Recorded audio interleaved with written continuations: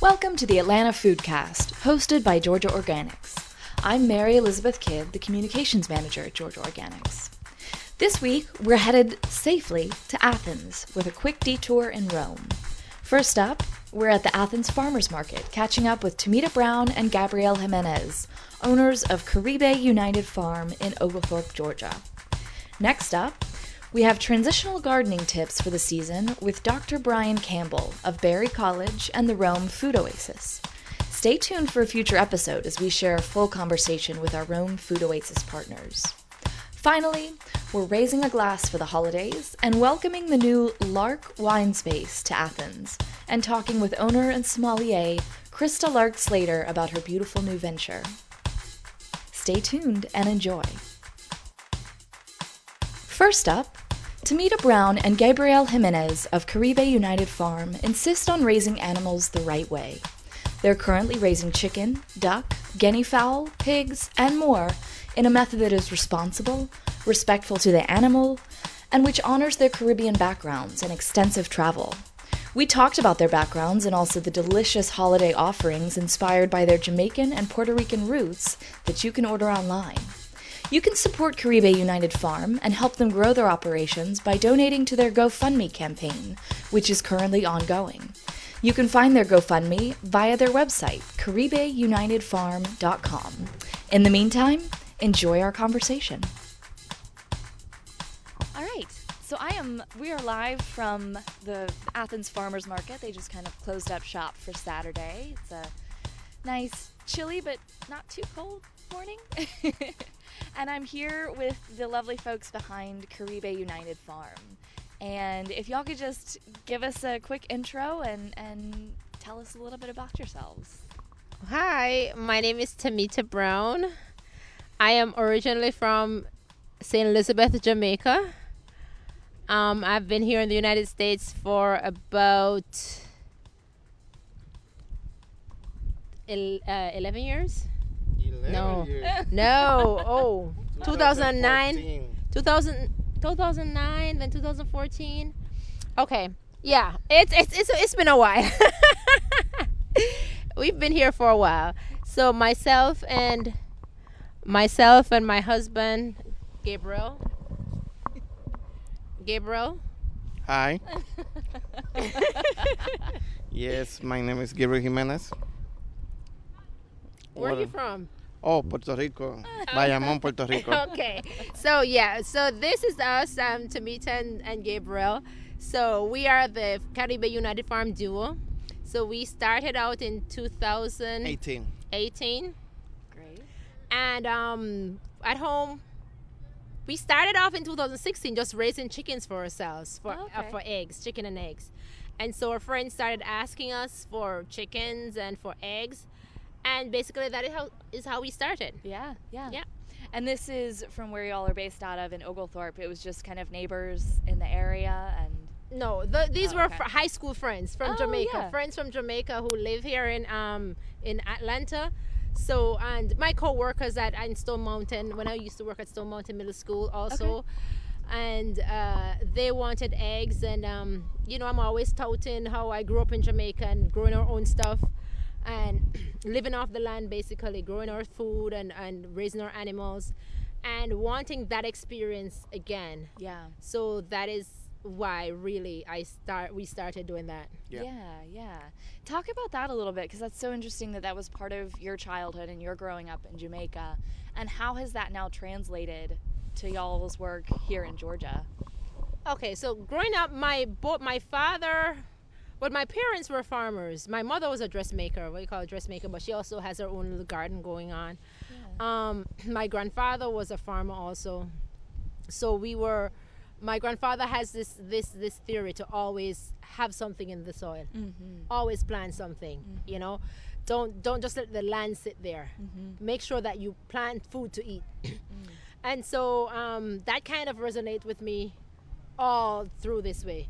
Because even though we were here in the United States, I always said to Gabrielle that the eggs, I want to taste eggs like I used to eat when I was in Jamaica. Mm-hmm. And so being able to do that was pretty awesome. Yeah. Right? My husband's a city boy. Right? He's a city boy. But his mother always had a little garden in the back, in her backyard, where she grows her culantro and her cilantro. And she had her banana trees and pumpkins. She always has those, and her lime tree. There's always a lime tree where she is. So I guess, you know, even though he didn't have the whole garden, I had to carry water on my head to water the goats because we didn't have running water. Where we are, we had a tank but not a running water, so we had to take water on our heads to feed to water the animals, and we had to go move them every day and help my dad like pull scallion and strip what we call a strip off scallion, which is clean the scallion for selling. Pick off peanuts because they do crush crops.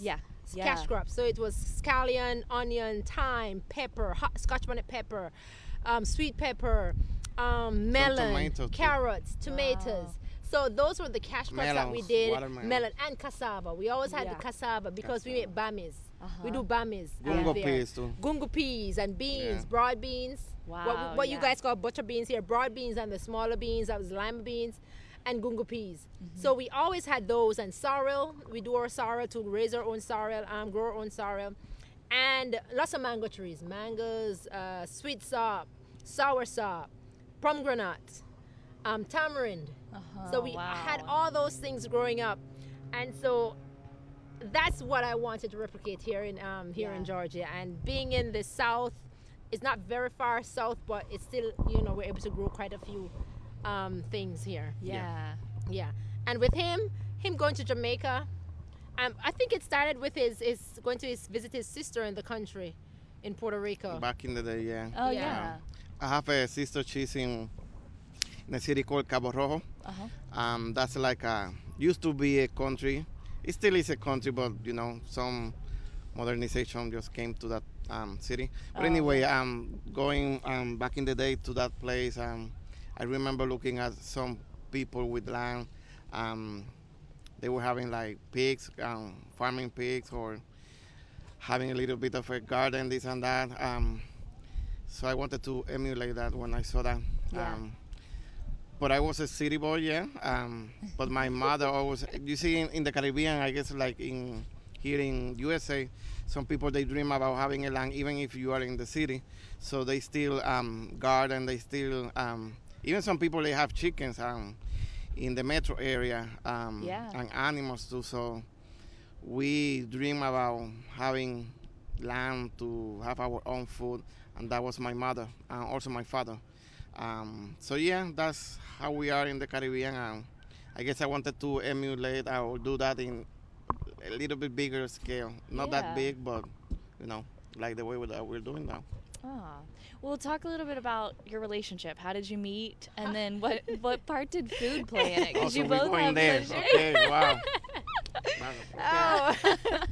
So, you want the short story or the long story? The short one, please. We can keep it short, and we'll talk a little bit about relationships, and we'll talk about chickens. Okay. So, we met at the University of West Indies in Jamaica, Mona, in Jamaica. So he was an exchange student. He came to Jamaica on an exchange program. From the University of Puerto Rico, yes. Yeah, and so I used to work in the language lab there at UWI. And so he came into he was supposed to be going to the computer lab, but he got lost and ended up in the language lab. And I spoke Spanish then. I spoke Spanish way before I met him. Don't think that he was because of him that I learned Spanish. So I spoke Spanish before I met him. So when he came in, he realized that I spoke Spanish. So he kept coming back every day since. He was there every single day after that. Yeah, I was eager to talk to somebody in Spanish. So I guess I found a person and I kept coming here to talk to you in Spanish. Yeah. Yep. Yeah. You spoke the same language in many ways. Exactly. That's how it was. Yeah. And so and then he left. He didn't finish the program, did you? No. He left at the end of November. Around November he left, and we kept in touch for a while. and then we kind of lost communication. And it was 2004. 2004, yeah. I was heading off to Japan. And I guess he was heading off to Wisconsin to do his Not really. I was just applying. doing nothing. Like, and then the following year, yes, in 2005, I did apply to University of Wisconsin. Yeah, so he out of the blue sent me an email, and we started communicating again. And when he went to Wisconsin, then it was Skype was our best friend. So yeah. And then 2005, we decided to December 2005. We decided let's give us a try. So it was all long distance. Yeah. And then 2006, he came to Japan to visit me for a month. During summer, yeah. During the summer, he was there for a month, and can I tell you? Wow. He came the Sunday. I went to work the Monday. I came home the Monday. My total apartment was clean, and there was a meal cooked and ready for me. Yeah. And I was like, this one is a keeper. Yeah, I was hungry. The way to anyone's heart yeah. is through their stomach. So yeah, so he came, and then the summer, then that was summer. Then December he went to Jamaica a week ahead of to meet my family a week ahead. So my brother picked him up at the airport, and so he stayed with my family a week. And during that week, I was like the Monday or Tuesday, my mother called me and said, "Oh my God, he cleans. He tidies and he cleans, something that your father doesn't even do." Yeah. So they loved him from the onset. Wow, that's great. And so and then in 2008 I left Japan in 2008, and he. But then you have to say that you came 2006. To. 2006. December 2006, Christmas Day, he proposed. Yeah. Yeah, he proposed. Oh. Yeah. So it's almost the anniversary of your proposal. Yeah. And then you came to Puerto went to Puerto Rico 2007 to meet his family in 2007. Yeah. Love his mother. Oh, she's so adorable. And my mother-in-law is awesome. I can tell it. Anybody, I got lucky. And so then 2009 I came up on the fiancé visa in Wisconsin, and we got married in Wisconsin because we had to do it within 90 days. And so it was just us and two witnesses, and so we got married in Wisconsin. And 2009 on Good Friday. It was April 10th, Good Friday, we got married. Wow. And and that's it. And then we moved from when he's finished with his studies, we decided where to go. Yeah. Was it Chicago? Because we had friends in Chicago and we had friends down here. And Chicago was still cold like Wisconsin. Wisconsin is not supposed to be. I was gonna say. Oh my God, it was so cold. Cold. And I went in the middle of winter. No. I left Jamaica and went to Wisconsin middle of winter. No. No. Yeah, so we decided for Georgia because it has the airport. It's kind of one hop from here to Puerto Rico or from here to Jamaica. Yeah. so we're kind of central to going home. Yeah. So that's and basically. also because there is a big community of Jamaicans here. Yeah. Yeah. Not that many Puerto Ricans, but it's growing. But the Caribbean and also the African communities. We really wanted, big. we're looking somewhere diverse also. Yeah. So So Georgia the weather is good for the most part. Yeah. I'm still not a winter girl, but Yeah, it's nice. So it's pretty good, and we've had some really lovely friends here and all that stuff. So it's been going pretty. That's pretty amazing. good. Yeah. What an amazing path around the world and together again, and now gracing us in the Athens area. Yeah. It's awesome. Yeah. Well, talk a little bit about what you're raising right now, what you're growing, tell us about what does Caribe United look like? Oh, so we're a poultry farm.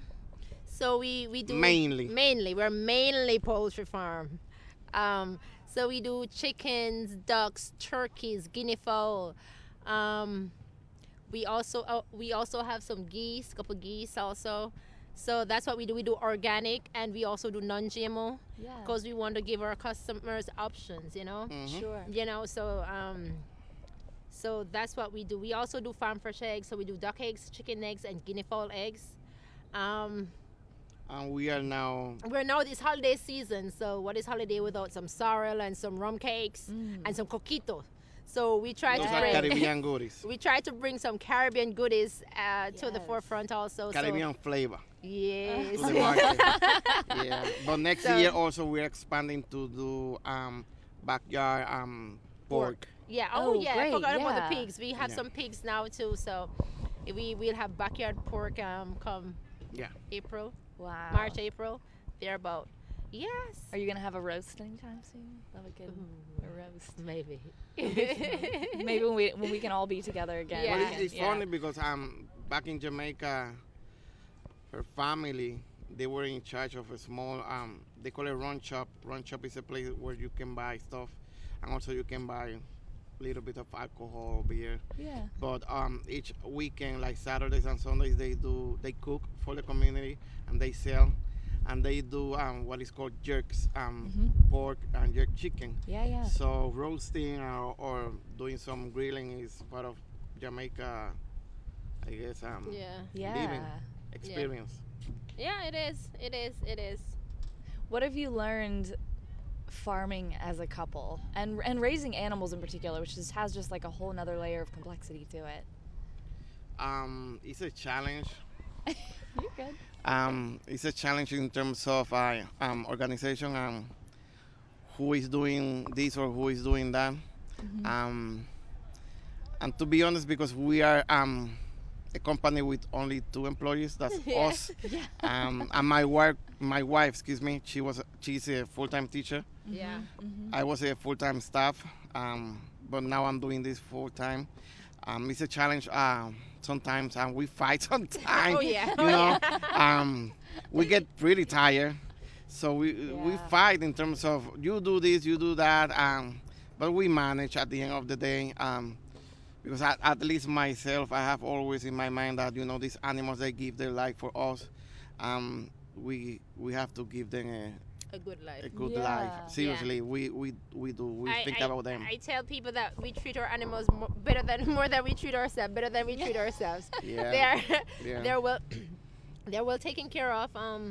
They get fresh water every day, sometimes Yeah. twice a day, depending on how hot it is. And they're good. Not only that, but I think to be a good farmer, you have to sit down and take a look at your animal and see how they their behavior. What they are doing, what they are not doing. You need to know who they are, as an animal, as a pig or chicken, whatever, so you They can all have attend their personalities, needs. yeah. Yeah. They all have personalities. And also when we take our animals to the processing, it's really difficult and painful always. So if you don't have that that conflict without you, that challenge, in terms of taking your animals now to process, I don't think you're a good farmer. Yeah. You need to have that Empathy. struggle, that Sure. empathy and that Empathy, struggle, yeah. And also, we also tend to give thanks. Thank them for. Oh, definitely. Yeah, we have to. We have to thank them for giving us food Exactly. before all that. Yeah. So it's people may think it's weird, but that's just No, us. I think it's really beautiful. I think it's poetic, right? Yeah. I think one conversation within talking to other farmers is how much like honor and respect comes course, up. yeah. Because Yeah. you're honoring the land and how you're raising the animals. You're Yes. honoring and thanking these animals, and Yeah. you're honoring your family's background in farming. Carrying that on. There's so much tied to it that is spiritual. Yeah. It is. Even though And- this is a business, we are here to make money. That doesn't mean that we have empathy for them. We take care of them. So I think business, commercial, can also have that side. The side of you being human and understanding. That you need what you are doing. Yeah, what you are doing. absolutely. Well, that's what's been taken out of agriculture, I Exactly, think, yeah, in a large yeah, way, yeah. and to its detriment. Definitely, yeah. Yeah. Well, talk about we're in the middle of the holidays. We just passed Thanksgiving and Christmas and Hanukkah and Kwanzaa, and everything is coming up now. Do y'all have any space right now for some rest, for some you're both smiling, yeah. How do you? What is that? What is that? I am laughing because I just had Thanksgiving break, a week of Thanksgiving break, and there was no break. Yeah, just more space for work. It's just work. I mean, it's yes, I have my my planning. I have to do my planning and correcting papers. For your teaching and for my teaching position. Sure, yeah. The planning, the grading papers, and teaching and all that stuff. And then I come home and it's gathering eggs and candling eggs and feeding the animals and loading the freezers and watering them. So it's just it just keeps going. Yep. And then the markets, because we do 2 markets. We do the Athens Farmers Market and we do the Grand Park Market. Yeah. And so both continue through winter. Both of those markets. Yeah. Yes. Yeah. So it's just an ongoing cycle, and I mean, we will be like this until we get to the point where we can employ others. That's the aim in order where we can employ others to kind of take over, so we can have more time to do. Yeah, being a farmer at this scale is not easy. We are doing this interview. I'm thinking about my animals that I have to go back and give them water, feed, this and that, and see how they are doing. Also, the other day I was talking to a friend of mine, and we were talking about being a farmer, and I said that some people, they have this romantic idea of being a farmer, and that's okay. But you have to love the good and the bad. And the bad. Yeah. It's not only when you are doing well. It's not only when you are taking care of the animal. They're moving around. They're happy for you. But it's also when it's raining, with a lot of mud, and when you have to put your hand and it's pee or poop everywhere. You have to you need to love that The also. good, the bad, and the ugly. Yeah. Oh, The dirty with the clean. Oh, Exactly, yes. All that. Well, let me ask you, what I'm trying to understand is, with a lot of the farmers that that I've spoken to so far, I understand, there is no off. No, there's always something to No. do.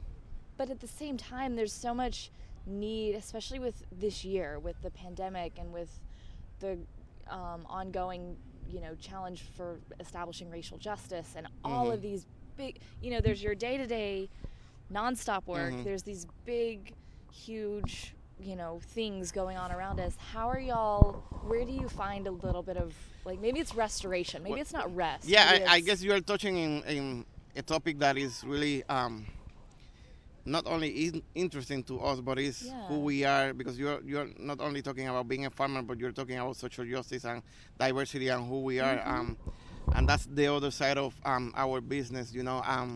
We are people of color. I'm a Black, Latino, or Afro-Caribbean. I have many identities, but the main one is, I feel Afro-Caribbean. So my wife also, she's an Afro-Caribbean. So we are not only farmers, small farmers, but we are also farmers of color. And that's a big, and we're trying to represent the people, the community. Also, we're trying to teach our own community that you still can make money and you still can have a good life being a farmer. It's not easy, because it's not easy, but at the end of the day, you are your own boss. You are the driver of your journey, and you can take this business, this situation as far as you want. Yeah. So we are trying to teach everybody. Also, we are trying to teach the majority, saying, hey, we just need access. We just need fairness. Yeah. And we can take this to another level also. Yeah. If we get that, it's not only good for us, for our community, it's good for everybody. So, yeah, that's the other dimension that we emphasize, Yeah. That's in our mission of Vision statement. yeah. The values that we are as a company. Yeah. Yeah. Well, what have you learned, in your time farming here, especially, in Georgia, we're in the deep South, what have you observed? What are your hopes? What do you see being, farmers of color in the South, in a very, big ag, capitalist driven system? Y'all are doing it the right way.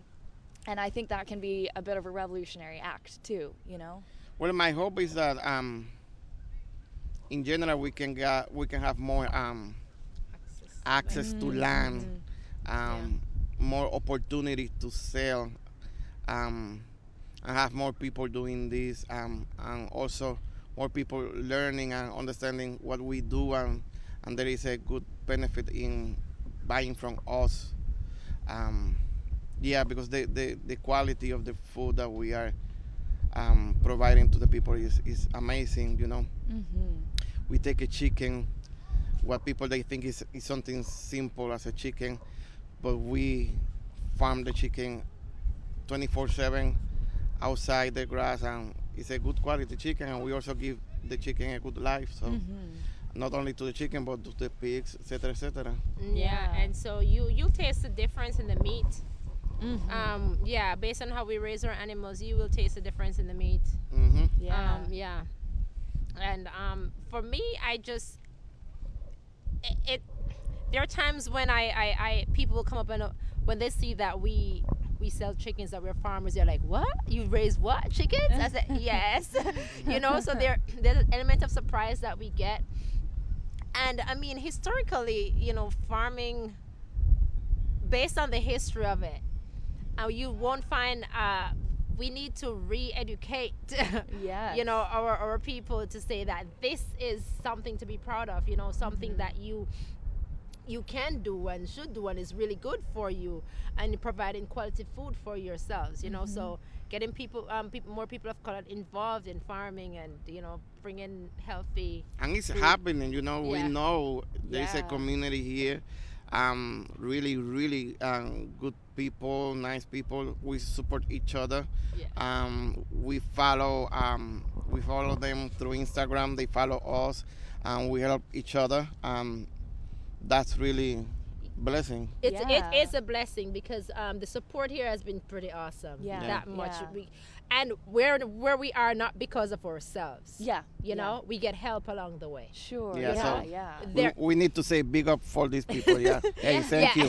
Yeah, we get help along the way. We love you. We didn't do it on our. We did not do it on our own. Yeah. Yeah. You can't. We can't. It's You can't. way too hard. It's Yeah. way too hard to do it on our own, and we have an amazing support system Yeah. Yeah, It's and pretty Athens awesome. also Yeah. is being in Atlanta too. here. Yeah, amazing. The community, amazing the community. community in the Very different supportive. farmers market Yeah. is Yes. really good. The other farmers too, you know. The customers, you Yeah. know, everyone has been very, very supportive. Yeah. So far, we haven't had a bad experience. It's been pretty good. That's No, great. yeah, yeah. That's great. Yeah. Well, and I was wondering that too, you know, with Georgia, and with often, you know, farmers are so spread out, but does social media play a big role in how you're Oh, able to yeah. connect and foster community? Like Yeah. among you know. Social media is the new way to not only promote your business but creating community. Yeah. Basically, you learn what other people they are doing, what other people they are not doing. Again, people they help you. So yeah, I think social media will be not only is playing now, but will be playing more of a role. Yeah. Yeah, Yeah. definitely, yeah. Well, on that note, tell people how they can find you.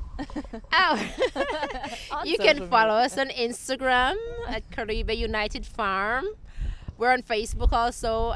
We are also have www.caribeunitedfarm.com. We have a store that you can shop Online. online. That's great.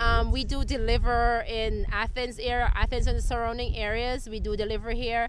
For Atlanta and the surrounding areas, there's a minimum of an $85 purchase plus a $15 delivery fee. We're all the way out in Athens, in Oglethorpe County, That's so a you know haul. it's That's a a haul, haul. yeah. You know, But if you want to avoid that fee, what you can do is to make the purchase online and then come and pick up. at the Grand Park Farmers Market. yeah. Yes, sir. Yes, sir. Yes, you can also do that for the Athens Farmers Market too. You can order online and pick it up at the Athens Farmers Market also. That's Yes. great. That's great. And tell us one more time, what are some of the amazing sounding holiday things you have? Okay, so I want to hear about this rum cake I specifically. have rum. I do rum cakes. I have those fruits soaking since last year in some rum and wine. Rum cake, aka Christmas cake. Yeah, Christmas cake. That's how we say it, Christmas cake. Cake. Yeah, cake. Yeah. so yeah, I do make rum cakes, and we have sorrel. So there's no Christmas without sorrel and rum cake and Christmas That cake. sounds In Jamaica, amazing. In Yeah, Jamaica, yeah, you yeah, cannot have a Christmas without rum cake, your Christmas cake, and your sorry. And like in the same, like Yeah. at the same meal? At Yeah. the same Oh, meal. yeah. After Okay. you've had your curry chicken and your ham and your curry goats and your jerk pork, you're going to have for dessert, you're going to have the Christmas cake and the sorrel. Okay, stop with Jamaica, now Puerto Rico. Okay, yes. Hold on. Yeah, Represent, because I represent. have to represent my country. Okay, so we sell coquito. Coquito is the, we like eggnog. Don't get me wrong. I love egg. I love Yeah. eggnog. Eggnog. With some rum in it. Oh, yes. Yeah, we're Caribbean people. We like rum. Okay. Just saying that coquito is how can I say it? It's coconut milk based Yes. eggnog without the egg. So Same, it's same creamy. herbs and like Yeah. Well, or some herbs, spices are the same, like spices, yeah. cinnamon, nutmeg, spices. and other secrets that we are not gonna say here. Oh. But it's really nice, it's really creamy, and also is really good with rum or any type of alcohol. Vodka. But you don't need to drink alcohol. You don't have to put alcohol in it, Yeah. or you can put it in your ice cream maker and make a lovely ice cream from it. Or in your coffee too. Yes, you can put it in your coffee too. Yeah. Ooh. What I like it frozen. I'll put it in the freeze and freeze it a bit, not hard, but like the shavy ice. And you just take a Yeah. fork or a spoon and just eat that. It's so Or drink good. it like that is liquid ice cream. Yes.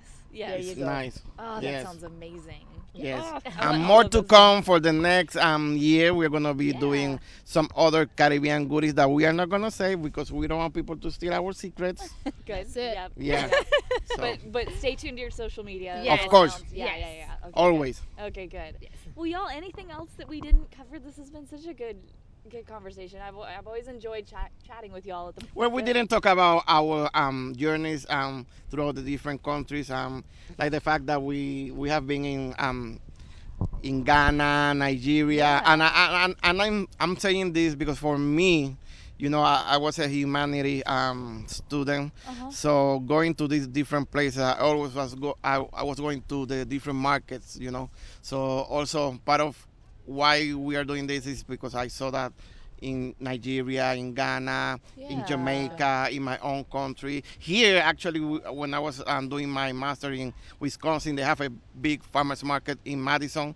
So we were just visiting all these nice places, talking to everybody, and I was like craving to do something like that. So yeah, that's another aspect that we Yeah. didn't touch, but it's there.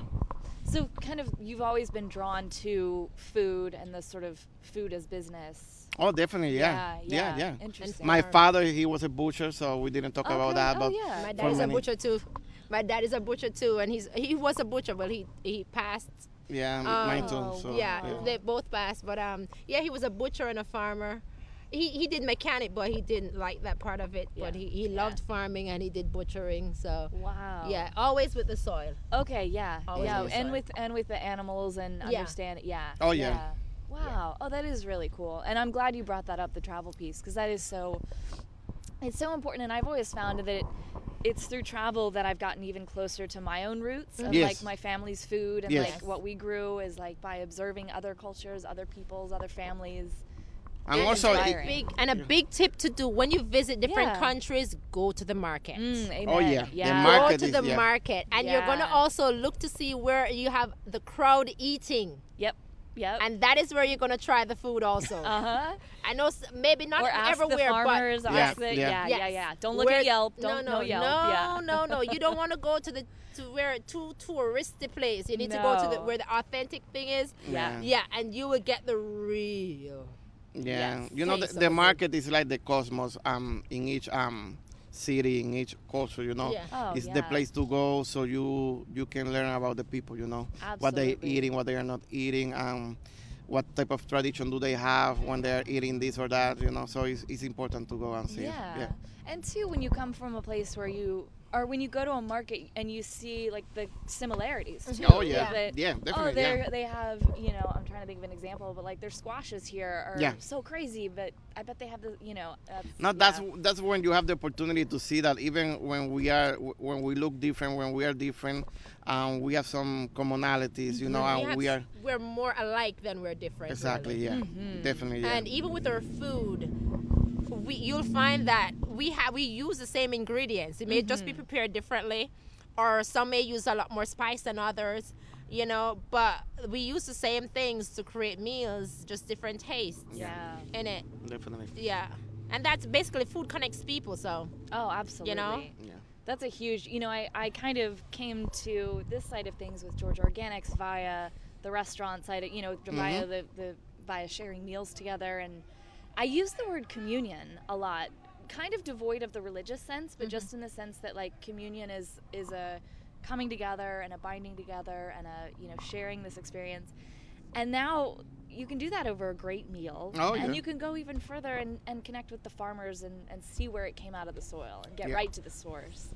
And that's special. Just to add to that, my Yeah. mother, you never ever visit my house and leave empty-handed, right?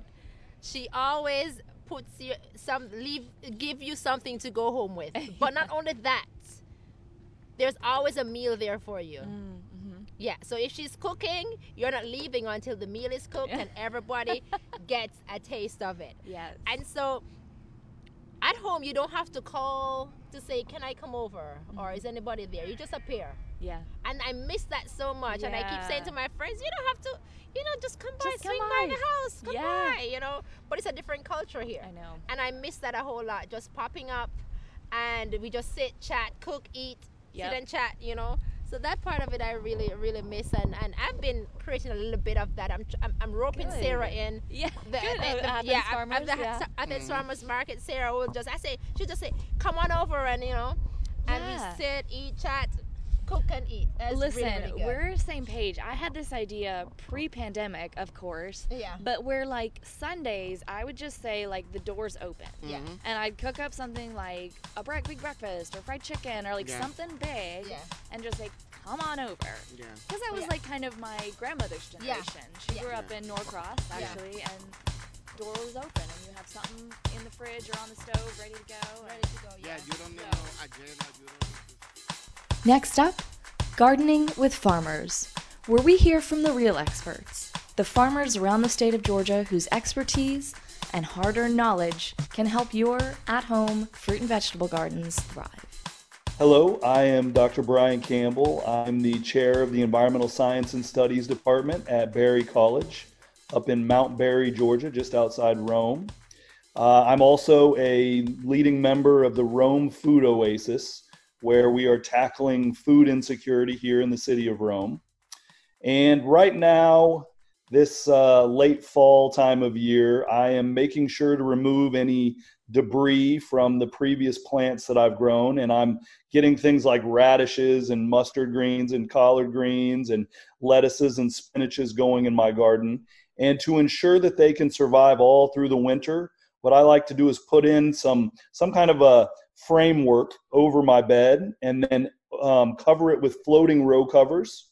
Sometimes as a seed saver, I use floating row covers to prevent cross-pollination, but in the winter, I like to use floating row covers to create a little bit of a greenhouse effect in my garden beds to ensure that those winter crops can make it all through the season and, grow productively all through the early spring. And then I can also jumpstart some of my spring crops by continuing to use those floating row covers. Perfect. Nailed it. That was great. Yes, that was great. Well, thank you so much. And that's it. I'm good. You are very welcome. I in the future, I would like to be more active with Georgia Organics. In the past, I've been a member and on and off, and I've gone to some of the meetings. And so it's nice to connect with you guys through the Rome Food Oasis and just in general. You as well. And let me make sure I've got your email. I just shot you an email. I wasn't sure how to jump back on, but Perfect. It worked out just fine. Yep, there you are. Okay, great.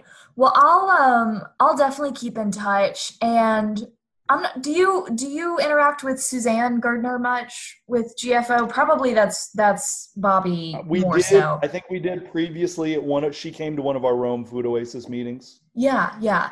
Well, what I'd love to do, if you're okay with it, I'll put you on our mailing list that goes to some of our farmer members. Good. And you could definitely hop on. We're we're going to be doing a couple webinars coming up and just things that our farmer services team, which I think you would just seriously vibe with our farmer services team because they're just so nerdy and brilliant about all of these things. Cool. So yeah, I'll definitely get you kind of plugged into a couple things. Awesome. Well, it was very nice to meet you. You as well, and thanks. I'll talk to you soon.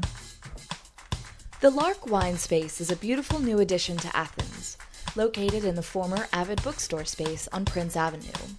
I recently sat down at a masked distance with owner and sommelier Krista Lark Slater, who also co-owns the Expat. We talked about her background in wine, art, entrepreneurship, and her decidedly unpretentious approach to great wine, with a special emphasis on natural and biodynamic wines, as well as women winemakers. We also got a few of her picks for great holiday wines. Enjoy! All right, it is a really beautiful Saturday morning in Athens, and we are in the Lark, a lovely new, 3-week-old? 3 weeks old, yeah. 3-week-old beautiful wine shop in Athens. And I'm here with Krista Lark Slater, and we're just going to talk about wine and being a woman in business and all kinds of good things. Yeah, all of that. All of that. Thanks for having me. Yeah. Well, Krista, tell us about your background. It's funny, I was trying to think when we actually met. It might have been when we very first met, and I honestly couldn't pinpoint it. If it would have been, I'm sure it was through Chef Todd Richards and Melissa. That makes sense. I believe it was probably after we had closed our Atlanta restaurant. Okay. River Station. Yep. Maybe through Charleston Wine and Food events. I can't. I distinctly remember the first time we got to fully hang out, which was at Charleston Wine and Food. In the wine room. At the wine. So that's appropriate. Yes, exactly. Yeah. But anyway, it's great to chat with you in this capacity, and kind of walk us through your career in wine. Okay. So, like so many people, I think, in food and in wine especially, it was kind of a roundabout journey from a failed first round. Well, not failed. I started out, I have a degree in visual arts and art history. Yeah. And my goal was to always eventually end up in a museum curation role. Yeah. And I had worked in a museum in Orlando, Florida, in the educational department, and I just realized that I wasn't going to get anywhere without going further and further through education channels with a master's degree, PhD, and I was at the same time considering that I was getting really into wine, just drinking it and loving it, and I did study in Germany during my undergrad. In the Mosel region at the University of Koblenz, I was studying culture and art history, and that is kind of where I got the wine bug. Just not everyone's traditional first place. I think France is. I love often, that it was Yeah, so I just started going to wine tastings in these beautiful little riverside vineyards, and just it clicked for me that so much about what I love with the study of art history.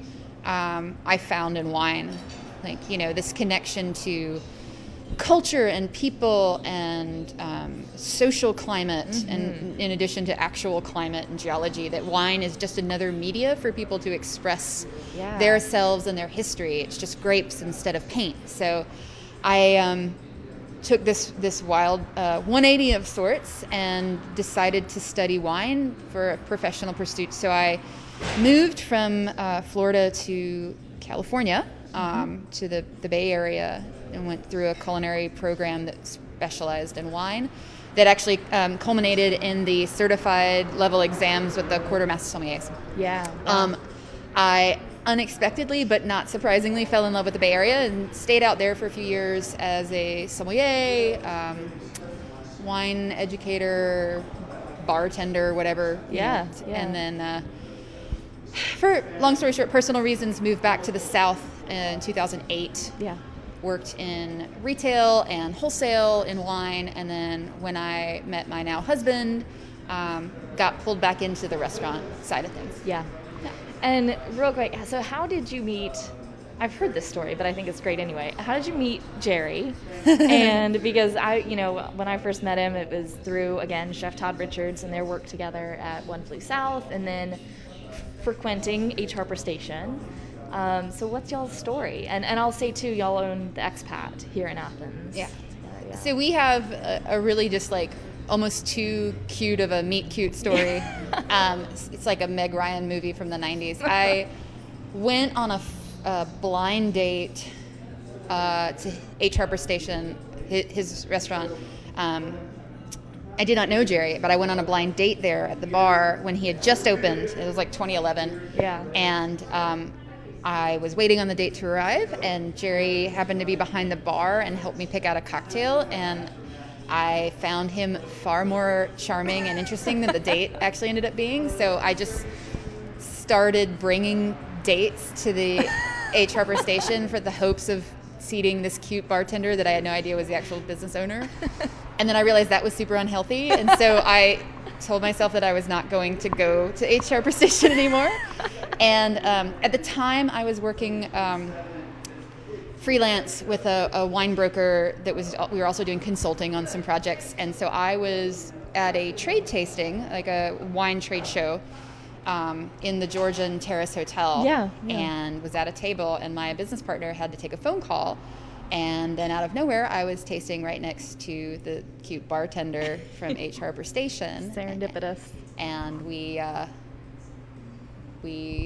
went and had a drink afterwards, because I guess it's not like he didn't notice that I was showing up to the bar constantly.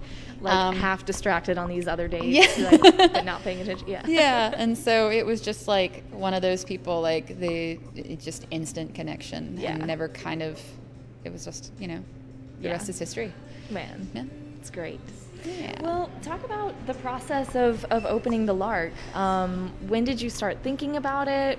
I mean, how long have you wanted to have your own space? And then how did you find this space? Because it's beautiful. Oh, yeah. So this business model is something that I've wanted to do for about 12 years. Yeah. Ever since I started bartending at wine bars in California, I just fell in love with. I actually worked at a small little place in Redwood City, California, called Savvy Cellar. I don't think it's there anymore, but it was a wine bar, wine shop, and I just loved that customer interaction where you're pouring wine and then you get to know somebody's palate, and then you're like, okay, here's a few more recommendations. It was just everything I love about hospitality and service.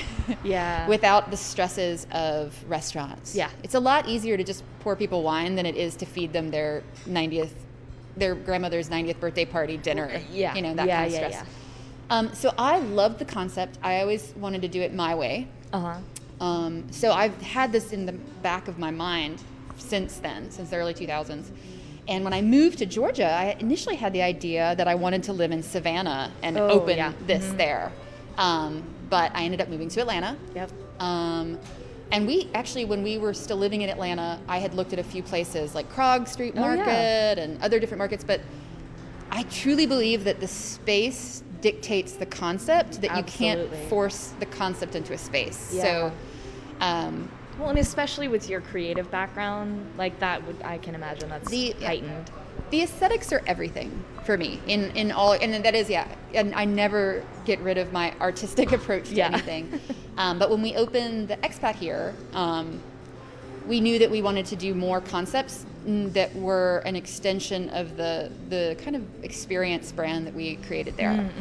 Mm-hmm.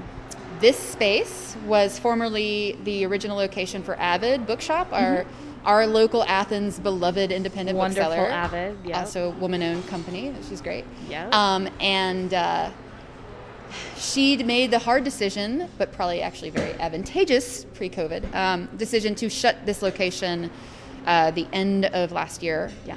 And Jerry and I saw it. We were on a walk, and I was looking at social media, and I saw that, and I was like, oh, that's so sad. Yeah. And then 5 seconds later, and that's a perfect location for the Lark. Oh my God, yeah. I was and we were only about a year and a half old at the expat when this space became available, and it seemed a little early in the evolution of business. Like, you kind of want to make the first location profitable before you open the second business. But I also knew that this space was one of a kind, and that we would just make it work. Yeah. So. Yeah. How special too, because I know like you and Jerry are both book lovers and, music lovers and creative, that this already had such a like creative spirit to it, just the space. Yeah. This good energy in here, and the owner of Avid, Janet Geddes, has given us full blessing. She was like, thank you, literally said to us on a phone call, thank you so much for making my dreams come true, that another small local business took over my spot. Yeah. And we actually have a shelf of books here. I always wanted to sell books, wine-related books, and we partnered with Avid as our book source for those books. So the legacy lives on in the location. So good. And she knows that y'all will be good stewards of this. Yeah, of this place. Special space. Yeah. Well, tell us about some of the wines you've selected. I think it's funny that we're sitting here masked up, but also like taking little mask breaks to sip wine as we're talking. I think it's important. Yeah. The literal beauty of this space has also become the logistical beauty of this space. Maybe people can probably hear cars in the background. Yeah. We have some beautiful 10-foot tall windows that are original to the space that we were able to cut open. They were painted shut for many years. Yeah. And so we've allowed some airflow, which all of the intelligent people with all the scientific knowledge tell us that's the most vital element. So we just have a policy where, you're welcome to come in and taste wine. Just wear a mask while you're not sipping. Is our goal. That's great. So the whole ethos of the Lark has always been about sourcing wines the way we source food. Yeah.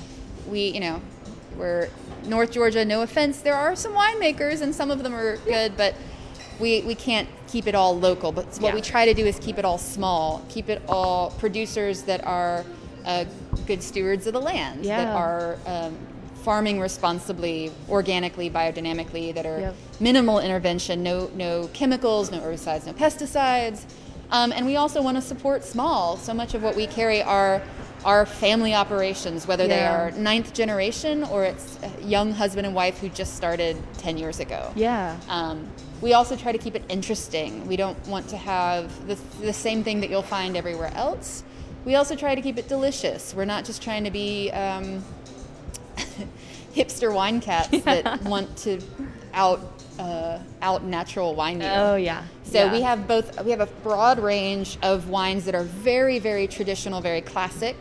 Like, these two bottles sitting in front of me. We have this beautiful Chinon, a very traditional wine from the Loire Valley, 100% Cabernet Franc. Beautiful textbook to the style. But the producer is doing all organic farming. They're using no added sulfur. Yeah. Just really graceful and elegant. And then we have, Matthew Coste, a much more kind of experimental wild wine that's very much alive and vibrant and not your standard classic French item on the list. Yeah, absolutely. So wine for everybody. That's what we're going for. I love it. Well, obviously that's really, those are some traits that are important to Georgia Organics work and the work that we believe is right for the environment and for the soil in Georgia. What do you think from a wine perspective is the value of these vineyards taking a natural approach, of avoiding chemicals and, farming biodynamically, et cetera? Well, I think in regards to farming, I think in addition to just being better for the planet, I think it's better for your body. Yeah, absolutely. Anytime that you're putting fewer and fewer chemicals into it. It's also, at the very core of what I do is I want to sell people delicious wine. Yeah. And I think that when you're going from a standpoint of farming the right way, from not adding chemicals to not over-processing your wine. Sure, yeah. The same approach to food. I mean, I think you let the beautiful ingredient shine. Yeah. You don't have to over-manipulate it. Just like good cooking, I think, is the most simple. Yeah. You just have the ingredient at the height of the season. Yeah. So for me, it's also like, winemakers that have perfected what works well where they're from, but winemakers that are also not afraid to break the rules to make something better. Yeah. I don't want to ask you to play favorites, but for folks that are listening, are there some good wines to look out for? Maybe it's particular regions that are really focused on growing naturally. Well, I think there's so much overwhelming, kind of hipster stuff out there about natural wine that how do you kind of divide the marketing from the truly good, responsibly produced wine? Well, I mean, I think the best, it all comes down to what you enjoy. If you enjoy weird and wild and funky, great. There's a lot of that. I tend to be old school in my approach to balance. I don't, it can be funky, as long as it's balanced wine. Yeah. That's not answering your question. In regard to regions, I mean, there might not be an answer, element everywhere in the world that wine is being made. There is great wines being made responsibly. Yeah. One of my favorites, just because there's so much stylistically to explore, is Loire Valley in France. Yeah. And I don't think I'm an innovator by saying that, but it's just true. If we all get on board with it, it's because it's right. Sure, Loire Valley, there's so many producers that are exploring natural approaches in the sense of responsible farming, biodynamic farming, in response to the lunar cycle, and doing very little, low sulfur, no chemical additives, all that, et cetera, et cetera. I like the region because there's just so many different styles. You go from one edge of the river to the other, and you get these vibrant, high mineral whites. You can get these, you go to Savennières, you get these rich, round Chenin Blanc. Cabernet Franc is just such a beautiful red grape that takes so many different styles within the region. Yeah. But I think there's also so many places in the world to go. I don't know if it's because I started in California in the wine world, but I stand up for California to a lot of people that think that it's all Napa Valley, high alcohol, Chardonnay, Cabernet kind of things. Yeah. There's so much going on. There's so many interesting, female-run wineries that are coming out of both Oregon and California. Yeah. Martha Stallman in California, Brianna Day in Oregon, that are champions of terroir from their areas and that are literally one-woman shows. Yeah. So I love to see that. I love to support, because it so traditionally is not a woman-heavy industry, the winemaking world. So it's great to be able to champion great wines from badass women. Well, absolutely. And too, to understand, wineries from where they're women run, people of color. I think anything like that is also a good starting point on just what you're selecting. Yeah, but we go everywhere. I have this really wild, awesome Spanish wine right now they're pouring on the tasting menu that's blowing people's minds and falls into that canon. But even Bordeaux, I mean, there are amazing wines from everywhere. So I think, what we try to promote here is just the open-mindedness, whether it's to new and funky or whether it's to keeping an open mind to the classics. Because I think that's the thing that I get the most worried with is that the natural wine movement, while it's so great, there are younger wine drinkers and wine professionals that are not exploring the very classic traditional regions. And there's plenty of great wine being made responsibly in the classic styles too. Very cool. Very good point to make. Don't neglect the classics. Well, we're talking about woman-owned businesses, woman-owned wineries.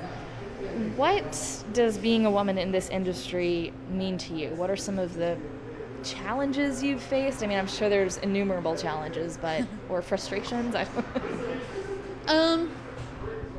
mean, this, in 2020 or, in the last few years, it's not been that challenging in my opinion. I feel like we thankfully have come a long way in highlighting women in positions of power and in positions of entrepreneurship. I think we still have a long way to go with people of color, and particularly women of color. But the wine industry has always been starting off pretty young. I went out to California when I was 24, and challenges of both my peers and my customers finding credibility in the ability of a woman to have the knowledge and palate, which seems just kind of ridiculous, but it's always ridiculous. I think one of the biggest challenges I have is as a husband and wife team. Sure, yeah. There's sometimes been this Jerry and his wife. Yeah. In the sense of like Jerry as the founder and the mastermind, and Krista as the supportive spouse. Sure. Has been one. And I will say, to his credit, Jerry is the first person to step up and step out of the way. Yeah. He's super supportive and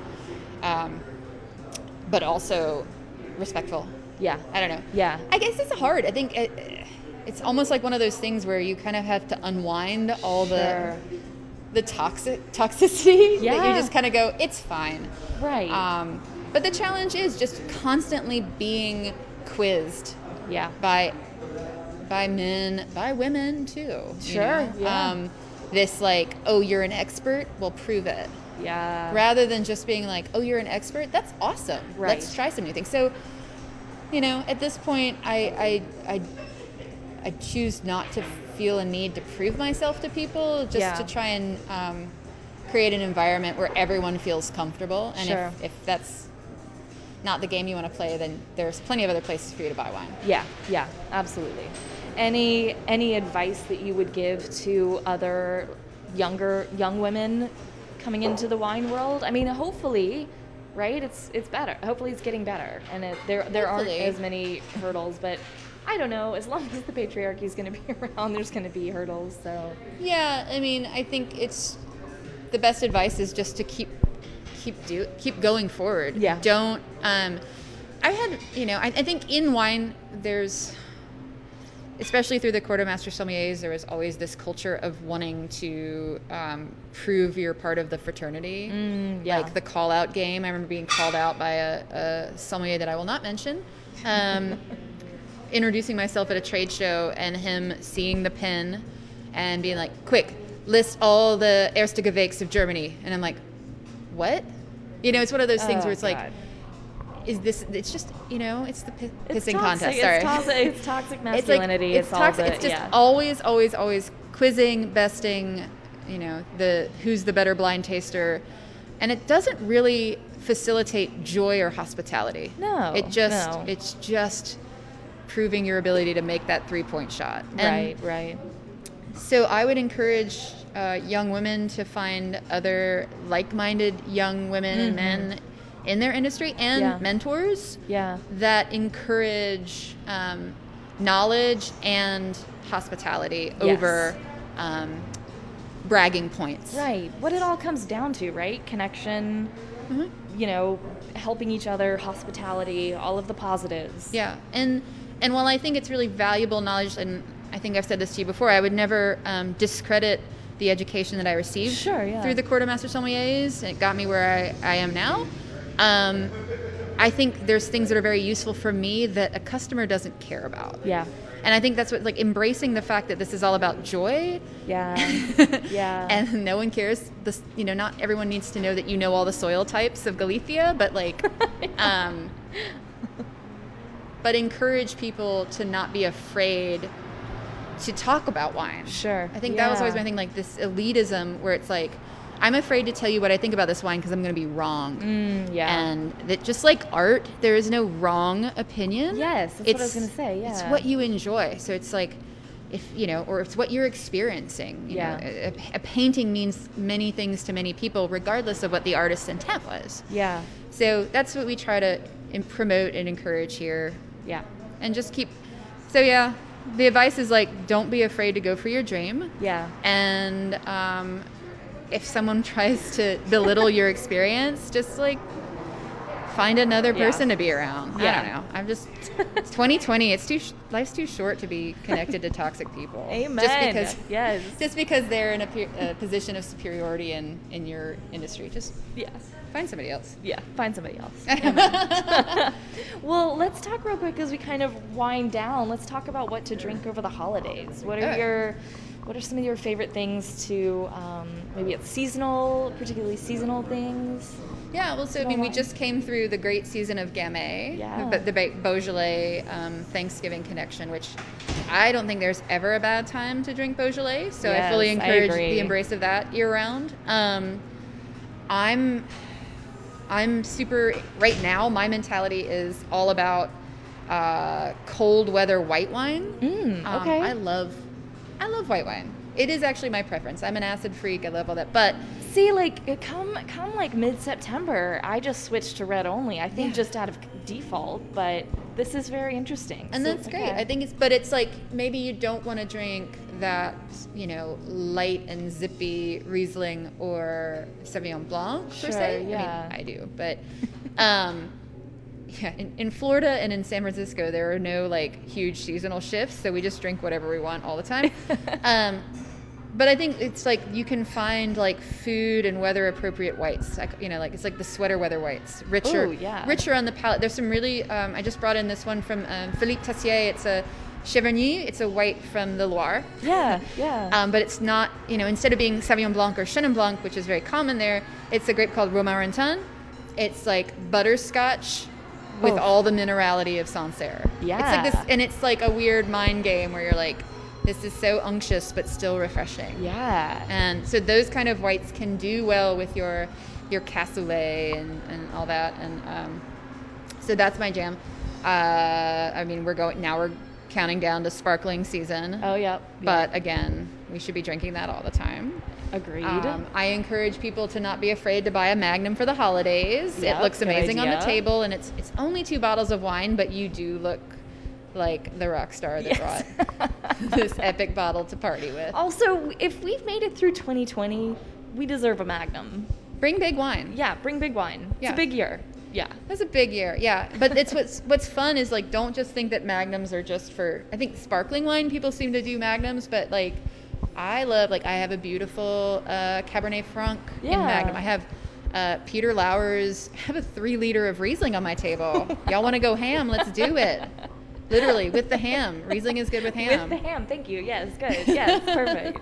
Don't feel like you just have to bring a big red because that's what Dad drinks. Like, maybe that's the way we smash the patriarchy too. Like, no, Dad, I'm not bringing Cabernet to dinner. You're going to drink this 4 bottles of Riesling and you're going to like it. Magnums and matriarchy. I'm trying to think of like a Mag the matriarchy. We'll work on it. We'll take it to market. Yeah. Well, it's in the works. Yeah. Well, thank you so much. Is there anything else you should add? Tell us a little bit about how to connect with the Lark and also Expat, of course. Sure. I try to be. I'm a visual person, so I'm most active on Instagram. Yes. You can find the Lark at the Lark Winespace. And you can find the Expat at the Expat Athens.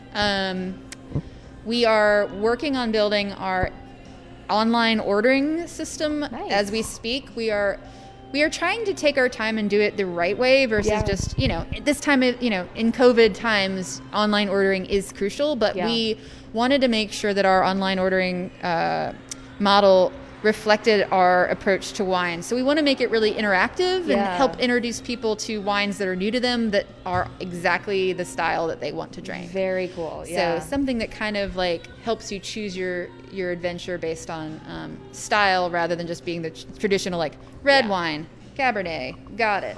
Yeah. So that's amazing because that's something, I am a lover of wine, but I'm certainly by no means fluent in it.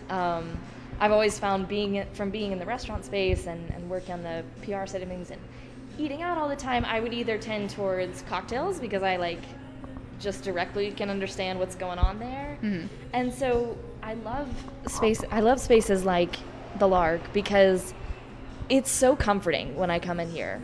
And if I go into any other wine space, I'll be like, oh, I like, minerality and body and I like throw out the adjectives I know, right? Yeah. But it's hard with things going online. And if I go to an online, wine space, I'm kind of fumbling around. So I love the idea that it's going to have a little bit of your sort of heart and knowledge and everything to help people. That's really cool. Well, that's our goal. Yeah. So if if we look at thelarkwinespace.com, With the website, so coming soon. If you go there now, you can sign up for our email list, which will also be our newsletter and all that jazz. So awesome. Yeah. Well, thank you so much, Krista. Thank you so much. Appreciate it. What was this delicious red that I had? So you're drinking Alliane de Rosse, which is this, again, one of these super fun finds from lesser known regions in France. It's from the Côte de Marmande, which is in the southwest of France. It's below Bordeaux, so they do a lot with Bordeaux varietals like Cabernet Franc and Merlot.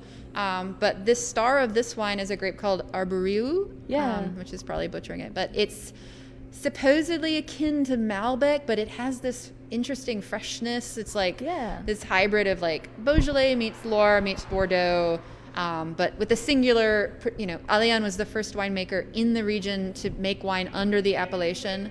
It's really kind of a farming area. They're known more for tomatoes than grapes. I love that. Yeah. But it's just graceful and elegant, dark fruit, but freshness on the finish. So for me, this is the red I'm craving right now. If I want red. It's wonderful. It's wonderful. I also just real quick too want to just speak to the fact that almost every label that I've seen you carry also just happens to be beautiful. You're a fantastic illustrator, so it's very clear that I know that you're going for the quality of what's inside.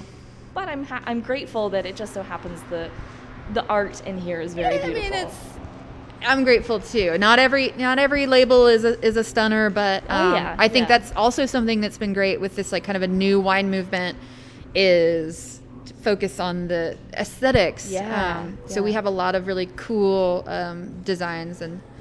Yeah, I'm not afraid to say that I'm drawn to funky labels too.